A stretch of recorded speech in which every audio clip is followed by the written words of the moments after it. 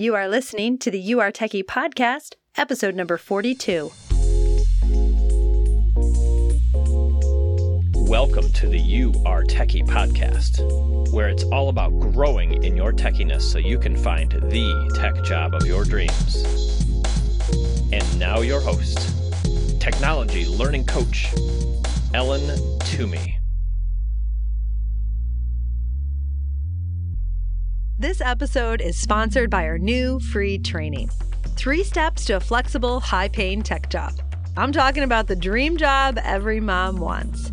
In it, I'll cover the requirements for a flexible job, especially if you're a mom, how to build your 6-figure salary trajectory, why tech is great for moms, and why moms are great for tech. Join me this Tuesday for this helpful and fun free training, 3 Steps to a Flexible, High-Paying Tech Job. Sign up at youaretechie.com/3steps. That's youaretechy.com/3steps. I'll see you there. How are you? I'm good. How are you? Good. I have news. Okay. It's shocking. Sit down.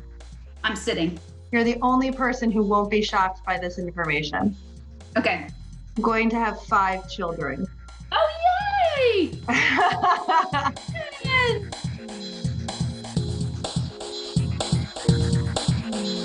Today we're talking to my good friend Liz Stanek. Liz is the co-managing shareholder and founder of the law firm Stanek, Lemon, Krause & Weeks. Stanek Lemon opens its doors about 1.5 years ago. Prior to that, Liz was a patent attorney, shareholder, and practice section leader for Ward & Smith. And before that, she spent the majority of her career in the same role at Meyer Biggle. She has an undergraduate degree from North Carolina State University in electrical and electronics engineering and a JD from the University of North Carolina. Go Heels. Liz's practice includes, are you ready for this? Preparing, filing, and prosecuting domestic and foreign patent applications in electrical arts, including telecommunications, semiconductor devices and fabrication, power devices, circuit breakers, LEDs, medical devices, HVAC systems, optical coherence tomography, OTC, microscopic systems and design, smart grid related technology and related devices, imaging, and software. Liz also counsels clients on matters related to intellectual property, including trademarks, and assists with management of clients' patent portfolios. I get a gold star for all those. Liz grew up in New York, but she's lived in Raleigh-Durham since college, and she lives here with her hilarious husband, Steve, and her 5 children. Liz, welcome to the show. Thanks, Ellen. I'm happy to be here now that everybody has been put to sleep by my background. No, I was like, can I get through all these things? And I only know what like half of them are, but that's okay. That's good. Let's just jump in and talk about your career journey. Like, how did you start out and how did you end up in patent law? Because I think it's a pretty rare thing. I mean, I knew one patent lawyer from my high school. I know very few patent lawyers. It's kind of a niche field. How did you end up? Yeah, agreed. Except for the fact that my father, I am one of 10 children. And when he decided at 7 children that he needed to go back to law school, he was already an electrical and mechanical engineer. So at 7 children, he went back to law school at night and became a patent attorney. So I knew growing up what that was. Other people didn't. I did. Yeah. It was always in the back of my mind, and I was always good at math and science. So it seemed like, so I started in electrical engineering at NC State thinking I would actually go into the lab at some point. But I spent 2 summers at Bell Labs, Lucid Technologies in the lab, and decided I don't want to be in the lab. So I decided law school was the next step. There are 4 out of the 10 children. There are 4 lawyers in our family. So it's not uncommon. And my other brother is also a patent attorney. My sister's a tax attorney. So, it was just sort of in the blood, I think. Mm-hmm, mm-hmm. I love that. That's such a great story because, I knew that about your dad, but I don't think I remember the part that he went back to law school after 7 children. That's like, at night. That's a great story. Oh my gosh, that's such a great story because, often we think we can't manage balancing and making that transition. And that's a huge transition that he made. Absolutely. Okay, so what made you want to take the leap? So you're a patent attorney, you're a shareholder, you've been doing it for a while. But about a year and a half ago, I remember you came and sat back over there and you told me you were starting your own law firm. What made you wanted to jump into that with your partner? So, for the first 17 years of my career, I was at a very large patent boutique, and that gave me an opportunity. I mean, when I went to law school, I had every intention of moving back to New York City. And so I clerked with Kenyon & Kenyon, and I had an offer from Kenyon & Kenyon to come back to New York. But I had gotten a summer internship with Myers-Spiegel, and they offered a very short partnership track. And there were 13, I think, or 10 or 13 seasoned double E's to teach me how to do this. And I would be the only, essentially. Wow. So it seemed like an opportunity I couldn't pass up. And my husband also was anti-New York City. So between those two things, as you know, he is not a city boy. So we decided to stay here. And for that period of time, it really worked for me. I didn't have kids yet. And then once I had kids, I was blessed to have them allow me to do an abbreviated schedule in the office so I could be here with my kids. As you know, I drop them and pick them up from school now. But even back then, I only worked in the office from like 8 to 2.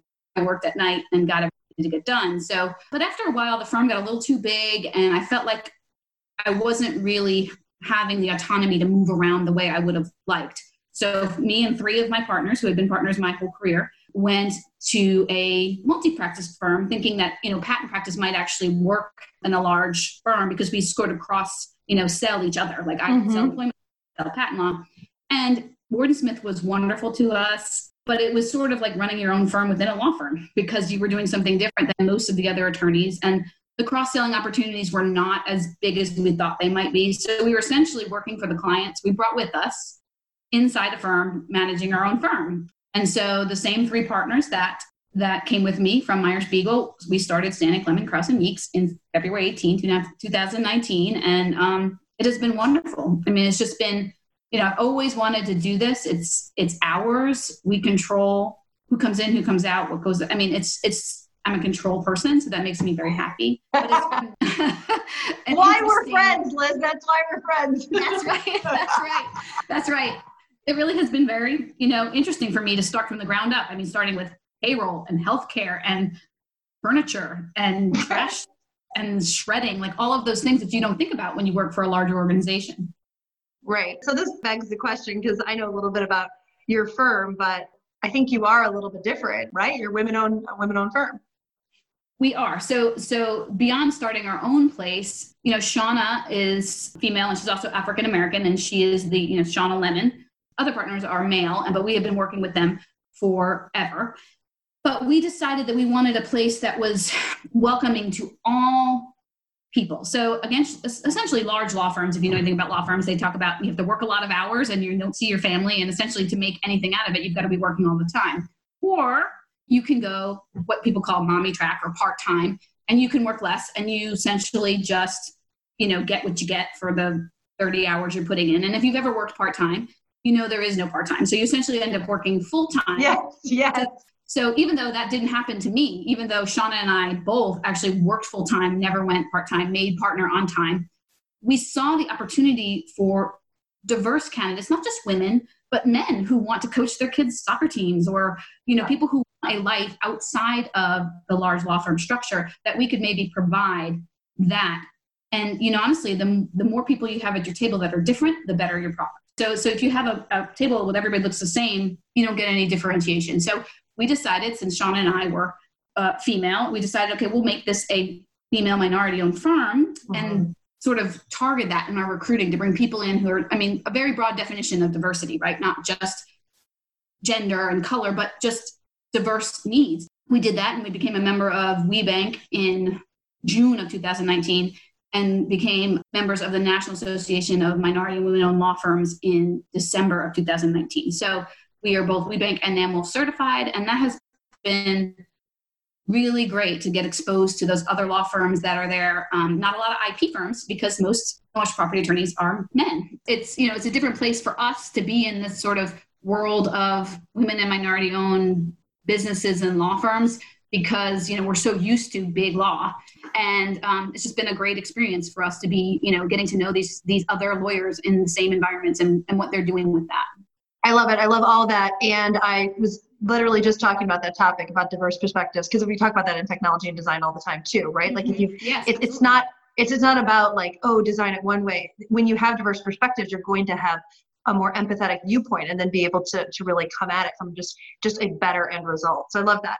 Okay, so this is an involved question, but I want to provide some context. And I know this is always a hard question for me because like, it's just my life. Like it's just, so I'm going to ask you about like, it's just your life, but we have many listeners who want to understand how a mother of 5 can have such a substantial career while being a great mom. And I'm going to jump in here and say that you're my good friend. I know you personally, you're an awesome mom.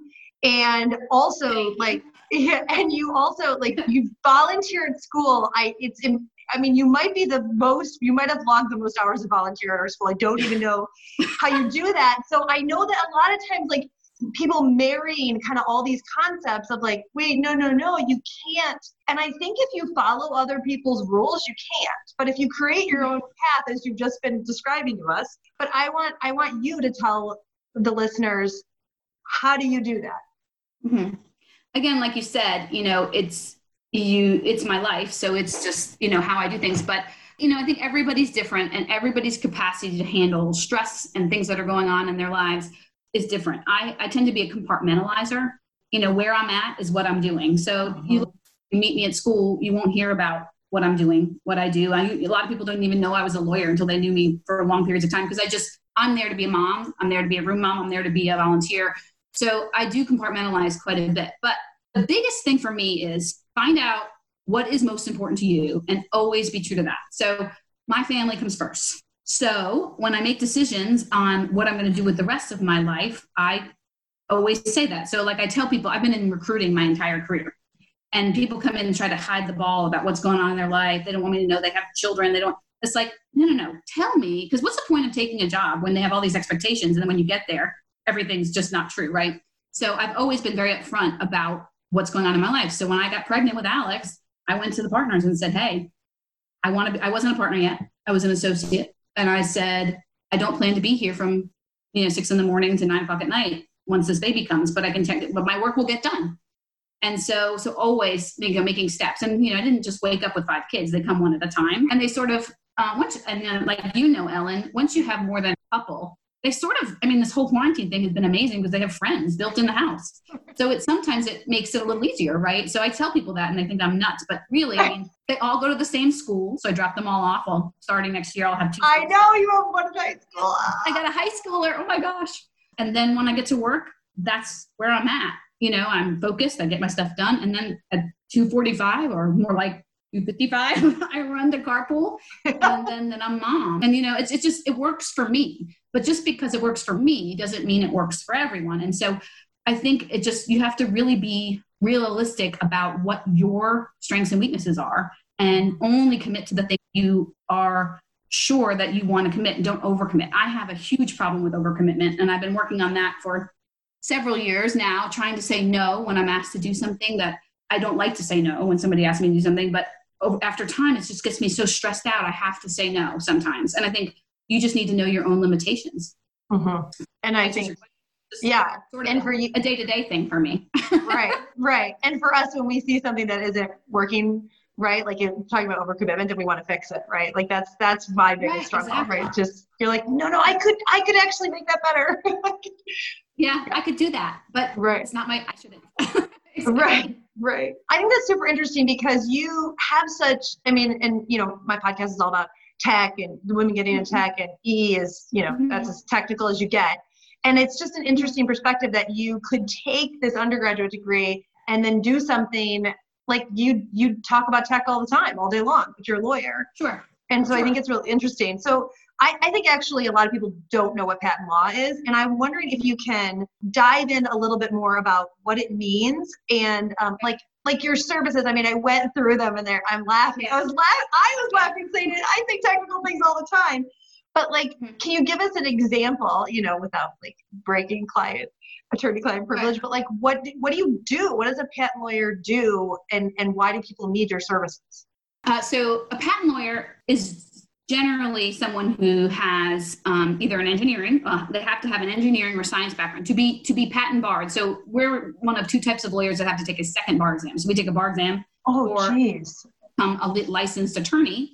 And then we take a second bar exam, which is a patent bar, and you get a registration number before the USPTO. So a lot of people don't know that you don't actually have to be a lawyer to write patents. You can be what's called a patent agent. If you have the technical, you have to have a specific technical degrees that qualify to sit for the bar.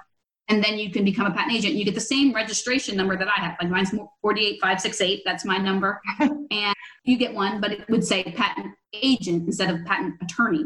So you can't do opinion work and other kinds of, the law side of things, but you can write patent applications and get them allowed before the patent office as an agent. So essentially what we do is we meet with people who invent things. A lot of times it's companies. I work for large companies like Xylem and Leica. Xylem is Census. They do electric and water meters and the Internet of Things, connecting all of those things. And then Leica, they do, obviously everybody knows what Leica is, but I work for a Biopigen, which is the optical coherence tomography people. So they do microscopes and scanning systems and things like that. But I also meet with your average, an inventor that says, hey, I came up with this idea and it's really cool. And, so it can go from one end to the other. It can be, a client that sends me 30 applications a year to a client that just walks in the door and says, hey, I have this really cool idea for this phone app, so it can be all of those things. And so the reason we need a technical degree is because we need to sit down with that person, understand what their invention is when they tell us, and then be able to say, okay, here's what's out here already. Because a patent, I don't know if anybody knows, but like to get something patented, it has to be new. It also has to be non-obvious, which means it can't take two known things and just combine it in an obvious way. So that can be hard. The 103, which is the non-obvious rejection, is a lot harder because sometimes, you have the argument that it wouldn't have been obvious to combine it is a hard argument because sometimes, right. But anyway, so we meet with the inventor, we get those technical details about what they're doing. And then we tell them, okay, we see this part of it as being new. And then we may even do a search, what's out there, what's on the internet, what's already been filed in the patent office. And then we write the patent application, which is exactly what it sounds like. It's a technical document, which is why we need a technical degree that describes from start to finish how this thing works. It looks like, how it works, what signals come in and out of it, what's the output and why it's better than anything else that's out there. At the back of the patent application, there's a bunch of numbered sort of sentences. And it's essentially how we define what your invention is. So it's like with real property, you have somebody do a survey and put the lines on your property. Well, the words at the end of the patent application tell us what your intellectual property. And so that's what we do. So we work with the inventors, we write those applications, and then we file them with the patent office. 95% of the time, you get a letter about 14 months to 2 years later from the patent office that says, this isn't patentable and here's why. And then you have to argue back and forth. That's where a lawyer sort of comes in. You will argue back and forth as to why it is patentable. And so a lot of times that involves those numbered items at the end of the specification. Okay, well, this one's yellow, mine's blue. So you add that recitation to your claim that says, okay, now they don't show a blue one. Now, obviously it's more detailed than that, but, and then eventually, hopefully you get a patent. And that patent is good for 20 years from the time it's filed, 20 years from filing. And that makes you be able to, no one can make, use, or sell that invention for that period of time. And once it expires, then anybody can use it. I thought patents were like 7 years. Are those different patents? No, design patents are 15. Okay.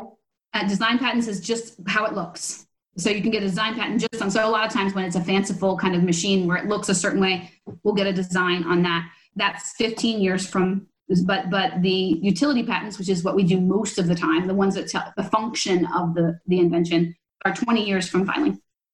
So do people ever try to do a patent on their own? Can you submit a patent? So you can do it pro se, they call it, without an attorney. In my experience, it doesn't go very well. A lot of times I get like the pro se inventor comes to me and says, okay, now what do? I filed this thing, and we have to fix it. Because there are a lot of technical things you have to do in a patent application that somebody just sitting around doesn't know. Like, for instance, you have to have everything that's claimed in those numbered paragraphs has to be shown in a figure. Everything. Mm-hmm. So it has to be shown. People don't know that. Everything in the patent application has to be enabled, which means somebody of skill in the art reading it would be able to actually practice your invention. People who are just kind of, hey, this would be a good idea, and writing it out on a piece of paper really don't understand the technical details that need to go that are involved in writing the patent application. Right. Yeah, that's super interesting. Yeah, I can see where someone would try to do that and be like, yeah, actually, I probably need a little bit of help. Yeah. People do it. Yeah, that's super interesting. I learned a lot there. I didn't know a lot of that. Okay, I'd like to ask another family question before I finish up with my last one. So I feel like I'm jumping around a bit, but that's okay. That's just how this goes. Actually, I think people would be very interested in what your husband does, and I'd like you to tell us what he does. How are we going to get through this without that, Ellen? Yeah, I wanted to, but when I said her hilarious husband Steve, what I mean is he's always cracking jokes. That's how he is. So, but he yes, which is good. He brings the light side, but he has kind of an interesting career track, and he does a couple things that I think they'd be interested in both sides of it. Do you want to share with us a little bit? Okay. Well, I mean, I honestly, when you asked me about how you do it with 5 children, I honestly forgot. I mean, he's amazing. So, I mean, I couldn't do it without him. And he's crazy. And we love that about him. He is an amazing partner, and he is there. I mean, we truly share the raising of our children in so many ways. And he provides so much that I can't. So I should have said that earlier on. So Steve, I apologize if you're watching this, but you're the best. Anyway, so he is an electrical engineer. So we met in undergrad. We met in physics lab, and I'll let him tell you that story. But how romantic! Yeah, exactly. He said he came over and sat next to me because I had my graph paper and my protractor and my pencil all sharpened. Like he's like, okay, I got a good lab partner this time. I'm not getting started. It had nothing to do with that I was the only girl in the room, but that's okay. But he is, and so he's an electrical engineer, but he's always been interested in things outside of engineering. He's he's always loved animals. When I met him, he had like 7 different things living in his bedroom: iguanas, hedgehogs, snakes, all of that. So, and over time, he has had several side businesses that sort of go along with that. At first, it was worms. He had the North Carolina worm farm. I think if you Googled it, it's still there. He sold different types of worms for vermicomposting and fishing and all of that. And we actually had a piece of property in Holly Springs where these worms were like whatever he does to grow the worms and, all of the things. So, and that sort of turned into more of a farm. We had guinea hens and chickens and all of this kind of stuff. And then it got to be too burdensome to have all those animals far away from our house. So we bought a new piece of land and built our house on a piece of land where he could have all of his animals. And so now he has started what's called Fiddle Tree Farm, and he makes goat milk soap products as well as lotions and other things that don't have the fragrances and preservatives and things that cause harm to people. He's very aware of environment and how those things and chemicals and things and how they affect your body and your health. And, he makes his own oils and, all when you're sick. I think you once got some of his potion when you had a cold or something like that. Yeah. What's the potion called? Elderberry syrup. Elderberry. Yes. And so he makes his own elderberry. He also has this thing that has garlic and onion or something that's supposed to ward off all kinds of things. And so he's really into that. So, but we have on our property, we have chickens, ducks, rabbits, pigs, goats, dogs. And, all of these things, the pigs are our newest addition.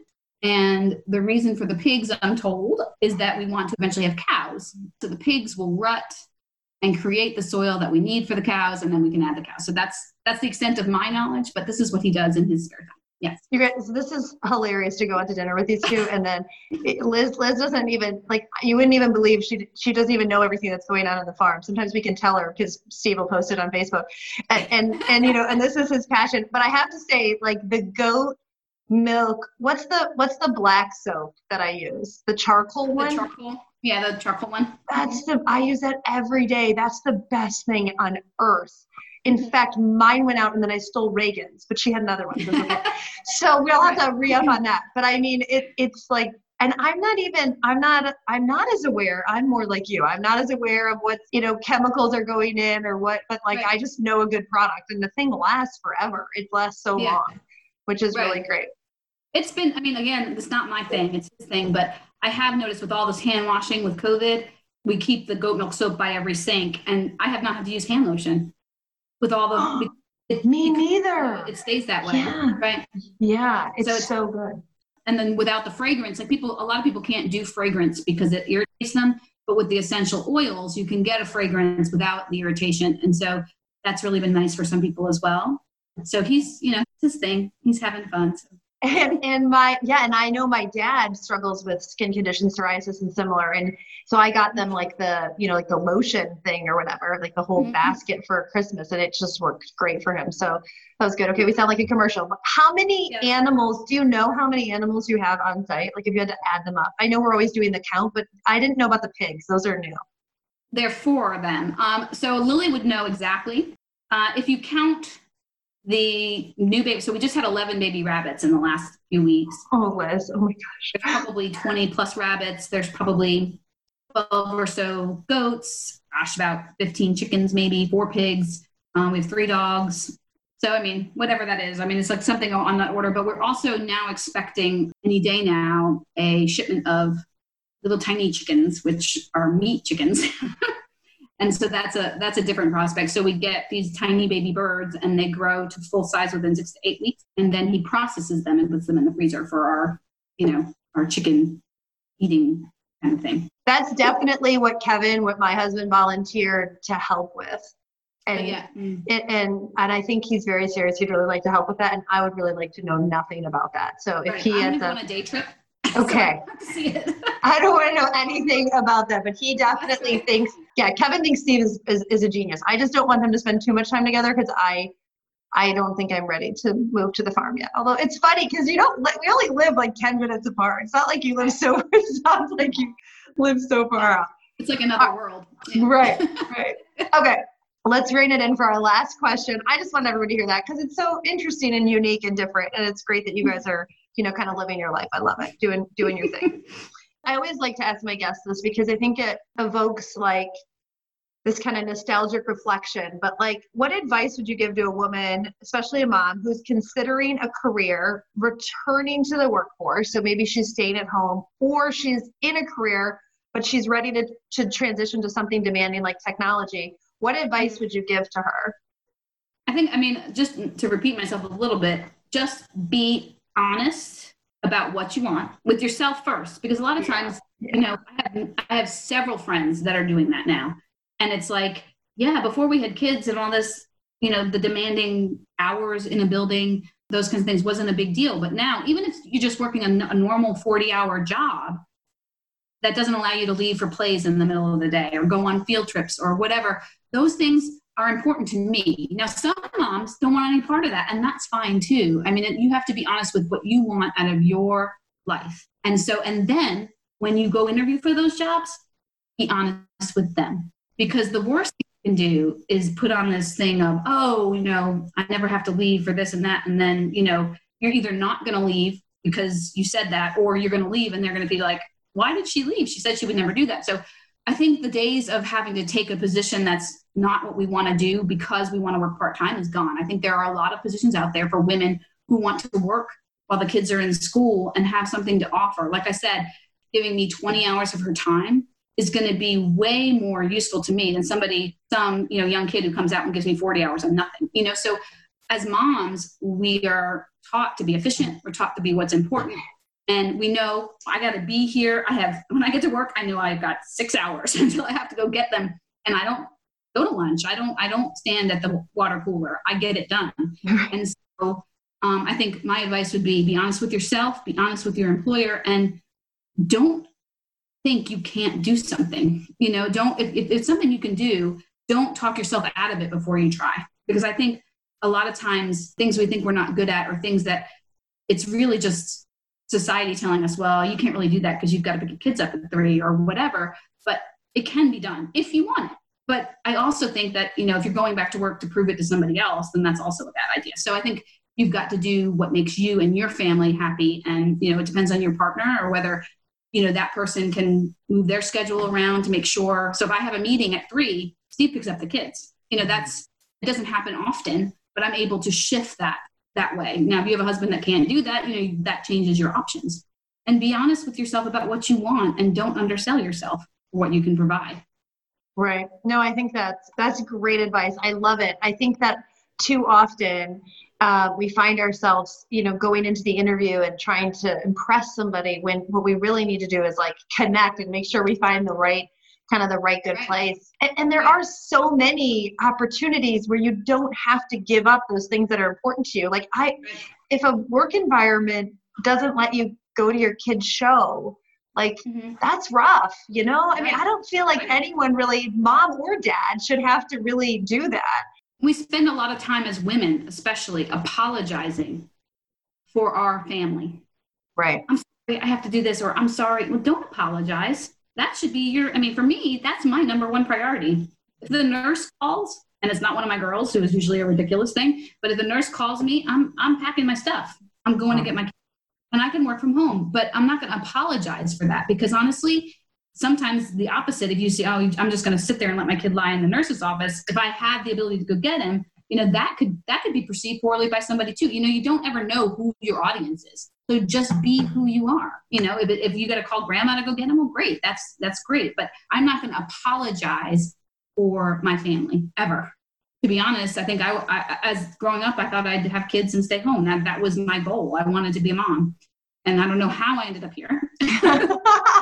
I am a mom, and but I also have these other things that I do. And I think, honestly, knowing me, Ellen, I'm crazy OCD. And so I think that having my job to put that OCD on makes me a better, because I am not crazy OCD on my kids. I mean, sometimes I am, depending on the day, but they generally pretty well adjusted. And that's a lot of Steve, because as OCD as I am, he's the opposite, right? So everything's just chill with him. And it provides a really good balance on who we are and what our kids are going to end up being. So yeah, that's great. Yeah. And I would say, I don't know if I would say I'm OCD, but definitely like controlling and overbearing. And I for sure use work to balance myself out, because otherwise, I mean, we're both like up in our kids' business all the time. So it's like, it's good for us to have that. But my kids love that I work. They're very happy about that choice. So I think it can be great. Liz, this was so fun. I knew it would be. Thank you so much for joining me here today. I know a lot of our listeners are going to be really inspired by your story, and just grateful to hear the advice you have for them and what they're capable of. So thank you for coming. Well, thanks for having me. I appreciate it. Hey, if you enjoyed listening to this podcast, you have to sign up for the You Are Techie email list. Imagine being in the tech job of your dreams. Join me to get the strategies, training, and never-ending support to get hired. Sign up at youaretechy.com. That's youaretechy.com. I'll see you next time.